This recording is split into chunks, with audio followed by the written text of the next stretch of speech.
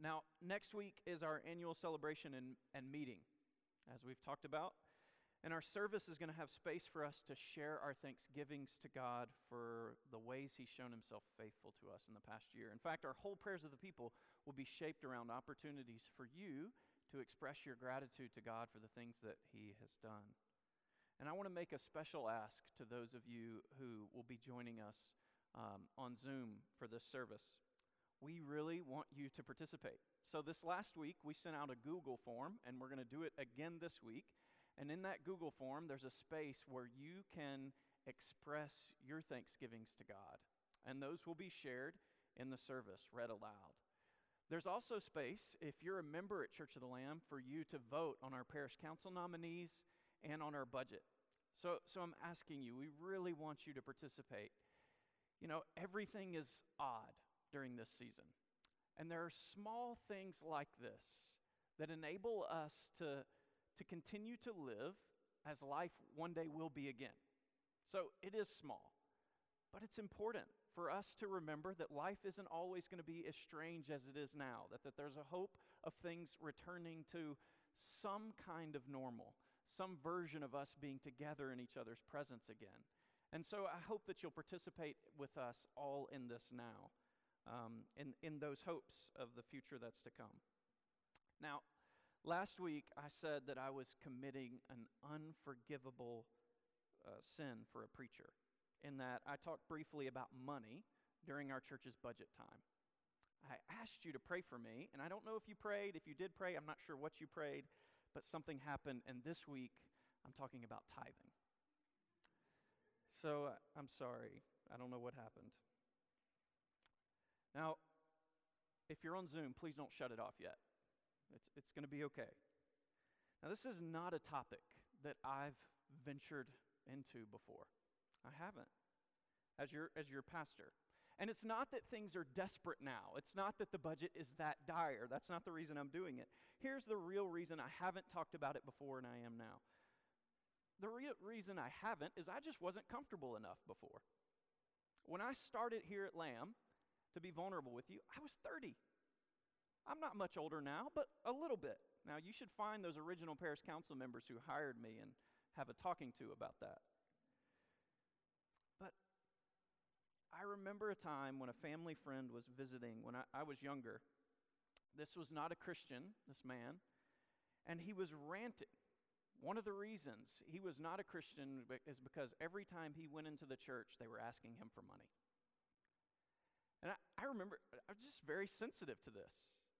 I'm aware of the reputations about preachers and churches talking about money all the time, and I'm aware of where the churches have done genuine wrong on these issues. I'm also sensitive to the fact that some of you might think that I'm talking directly to you. Just so you know, I'm not. If you feel that way, it might be that someone more important is trying to talk to you, but I'm not. The real reason I'm dealing with the topic now is it's just time that I learned how to talk to you about this. Jesus talks about money much more than He talks about hell, at least as much or more than He talks about sex. Money is a key way into your heart. And so it's important for me as your pastor to know how to talk to you about this. And so what I hope is that this is me and you learning together.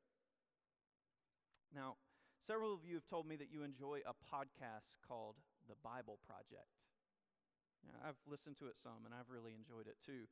Here's what The Bible Project says is their mission. If you're not familiar with it, you can look this up online. Don't do it right now, but you can look it up later. Helping people experience the Bible as a unified story that leads to Jesus. Helping people experience the Bible as a unified story that leads to Jesus. I love that.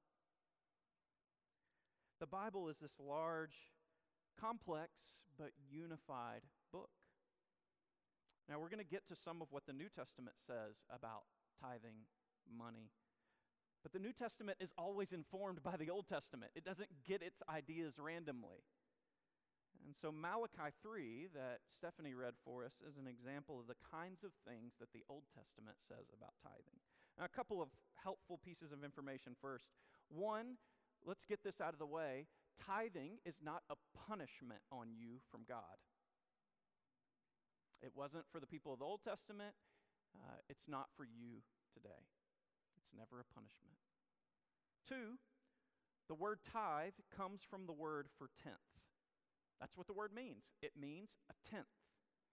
It comes from an agricultural economy where those growing crops would give an agreed upon amount to their landowner. And we're going to talk more about that. But for context, that's what tithe means, a tenth. So, two helpful things.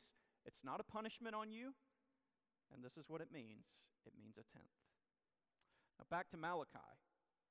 In Malachi chapter 3, God tells his people they're robbing from him by not tithing. How is not tithing a form of robbery? This is super basic. So usually, a people would tithe to a landowner who's renting out the land. When the Israelites tithed, they gave a tenth of their crops, their animals, anything they earned to Yahweh. And what they were saying when they did this is, Yahweh is our landowner, not us. It belongs to him. Now, when Israel started holding back tithes, they began committing a crime. If Yahweh was a human like us, Israel would have been taken to court for robbery. What does Yahweh do? He tells them to repent. Repent of this and begin this again. Now, here's a more helpful question. Why was the tithe important to begin with? Why was it important to begin with? Like I said, it's not a punishment, but why is it important? Here's the short answer from the whole Bible about why this is important. True worship fosters life and well-being, what the Bible calls shalom. False worship fosters death. True worship fosters life and well-being. Shalom. False worship fosters death. So the Bible envisions a world where worship and the rest of life, work, business, leisure, government, and justice are all intricately tied together. They're connected through the Creator who made the world and entrusted human beings, all of us, to be its stewards. So if humans worship and follow the Creator, God promises that this will lead to what the Bible calls shalom, a situation of flourishing for humanity and for the creation. But false worship, or the attempt to separate out worship of Yahweh from the rest of life, this is going to spell ruin. So tithing is a place where God connects for us worship and the rest of our lives. We bring our work before God and then we submit its profits to Him to be used in His service. Everything that we do during the week, we come before God in worship and we say, it's yours. So in Israel, the tithe was used to support their worship centers and their ministers, as well as foreigners, orphans, and widows in the community. Now notice how everything is intricately tied together. True worship fosters shalom, life, especially the well-being of the vulnerable. But false worship would foster death. So you see this pattern play out throughout Scripture, especially in the Old Testament. When Israel forgets God, when they neglect true worship, who is the first to suffer from it? The weak. This is what many of the prophets of Israel are speaking about. Israel began worshiping other gods, Baal or whatever god it was. Then they became greedy and they neglected to care for their own, especially the orphans and the widows. So this is what God is saying in the Old Testament. Worship me. Bring your tithes before me, and you will bring about a shalom within the community, a well-being for the community. But the minute you begin going down a road of false worship, the minute you pull away, you are going to become a greedy people, and you're going to forget about the lowest among you. So why was the tithe important? Because true worship fosters life and well-being for all. It wasn't a punishment. That's not why God calls on His people to give to Him. It was an invitation to life. But false worship, on the other hand, fosters death. So in Malachi, God tells Israel, if you want to return to me, here's a start. Begin by giving yourself through your tithes and offerings. Now, it's not as if this was all that mattered to God, as if God is now money hungry. But we all know this to be true. Our money follows our heart. And vice versa, our heart will follow our money. If Israel would begin their repentance by tithing, the rest of their lives would follow. This is what God was saying to them. Begin your repentance here. Begin giving to me again. And I know that the rest of your life will come after that. So for Israel, not tithing was a form of robbery, of holding back what belonged to God. And it held back the shalom that God had promised them, that he was willing to give to them, a land of fruitfulness, of thriving, of peace on their borders. What about now? Do Christians rob God if they don't tithe? Now, this is a funny question. The big debate with the New Testament among Christians is this: do we still have to give 10%? It's funny because we're trying to find a way to give less. No one's asking, can I give more than 10%, please? Will you let me? Now, if you need a number to go by, then the answer is yes, 10%. And I want to show you this quickly, but then I want to show you the deeper point of the New Testament, because it doesn't stop here. In Luke chapter 11, the gospel passage that I read a minute ago, Jesus is correcting the Pharisees. The Pharisees were strident about their financial giving. Jesus says, you tithe all these things. And he said, you should have done that. But you shouldn't have neglected the kind of justice toward others that goes along with it. Remember that at the heart of God is true worship that fosters shalom, life and well-being for everyone. But the Pharisees are living on a moral high ground, thinking they've done all they need to do by writing a tithe check. Jesus says, no. Do that while also pursuing justice and the love of God. So again, the question, do we still have to give 10%? It's funny because we're trying to find a way to give less. But the way that the thinking goes in the New Testament is more like this. Has God given us more since the Old Testament or less? He sent Christ to be a sacrifice for sin in the New Testament. He brings forgiveness and healing into our lives when we come to him. He promises us life forever, a love that's more powerful than death, and a future that includes the redemption of all things. Do we still have to give 10%? The measure for giving in the New Testament is the sacrifice of Jesus. It's not a number, it's a person, it's him.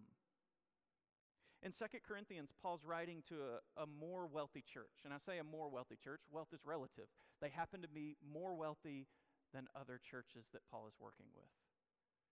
And Paul's asking them to support an offering for the poor in Jerusalem. Notice it again.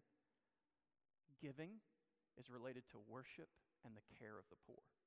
These are held together. Shalom. So here's how Paul tries to persuade them to give. You know the grace of our Lord Jesus Christ, that though he was rich, yet for your sake he became poor, so that you by his poverty might become rich.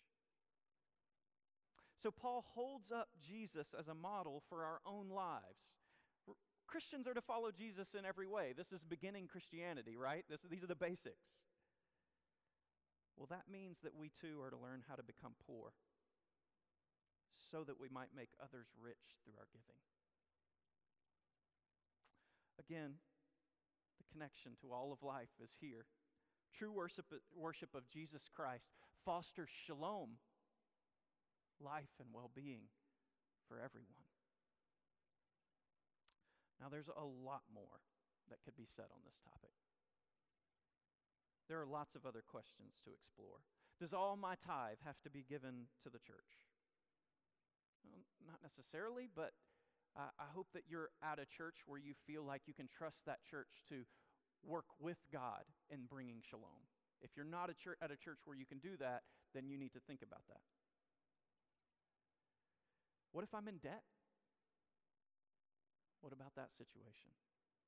These are valid questions, and if you want to talk about them, reach out to me. I'd love to talk about them. But for now, I want to challenge all of us to take a step toward God, because this is what really matters. Again, the measure in the New Testament is not a number necessarily. It's the sacrifice of Jesus. It's God wanting to be in relationship with us through the sacrifice of Jesus. So what I want to challenge us to do to start with is take a step toward God in this area of your life. What was it going to look like for the Israelites to repent? Come back to me in this way. Your heart follows your money. Your money follows your heart. Start somewhere. Most of us are either too hard on ourselves or too easy on ourselves when it comes to our giving. I want you to ask yourself, which camp are you in? Some of you are too hard on yourselves in it. You might not need to give as much as you're giving right now. But others of us are too easy on ourselves, and we need to give more. Now, if you're suffering financially, here's something I want to say to you. Don't do it alone. If you are suffering financially, don't do it alone. God does not make promises of wealth and provision for individuals alone. This is a glaring problem with the health and wealth gospel. It's an Americanized perversion that suggests everyone who follows God should expect financial wealth. That is not what God promises. Even in the Old Testament, it's not what God promises. In Malachi, even, what God promises is that his people as a whole will have enough to go around. If they're faithful as a nation, they will have enough to go around. So if you're suffering, your role in the body is to share that suffering with our body. And the role of those who have is to share God's generosity with you. And both parties are to be enriched. Now, if you're not giving somewhere, start. When people say, I can't afford to give, what they usually mean is I can't afford to give without burdening myself. Without having to sacrifice somewhere else.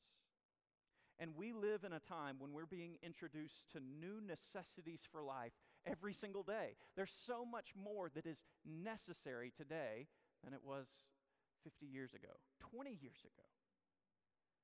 Jesus wants his people to be free from the slavery to consumerism. And the great news is that whatever burdens come your way because of generosity, they present the opportunity for you to draw nearer to Jesus, who himself became poor so that you might become rich. Jesus offers to carry burdens with us. So if you encounter a burden because of your generosity, it's okay. Jesus is there with you in that. So tithing, as much as it looks like it's about money on the surface, what it's really about is what we as human beings are doing with our entire lives.